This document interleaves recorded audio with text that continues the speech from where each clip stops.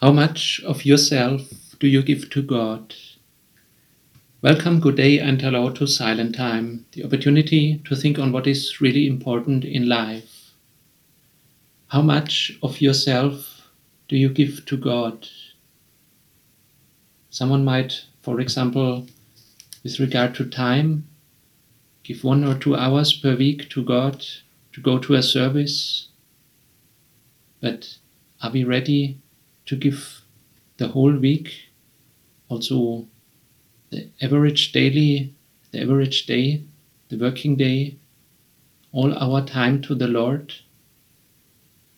Or for prayer, someone might give 10 minutes or half hour in the morning to spend with God, but do we listen to Him also the rest of the day when we are back to our routine? And same with regard to money, do we give a bit of something?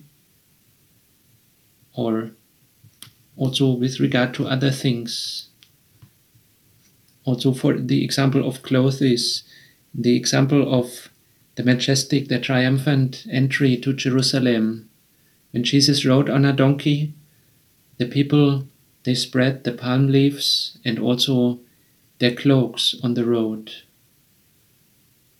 But did they really know what he deserves, that it is not enough to give our cloak? Luke 19, verse 36, as he rode on, people spread their cloaks on the road. Lord, we thank you that you give so much to us, actually, much more than we can ever give, much more than all our time, all our finances, all the things we have. Much more you have done for us. You have brought us salvation. You are our Savior.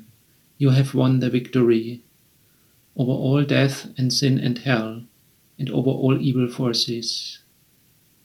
We ask for forgiveness where we give only a little bit of our abundance to you, but with the inner of our heart and most of our time, we pursue other goals.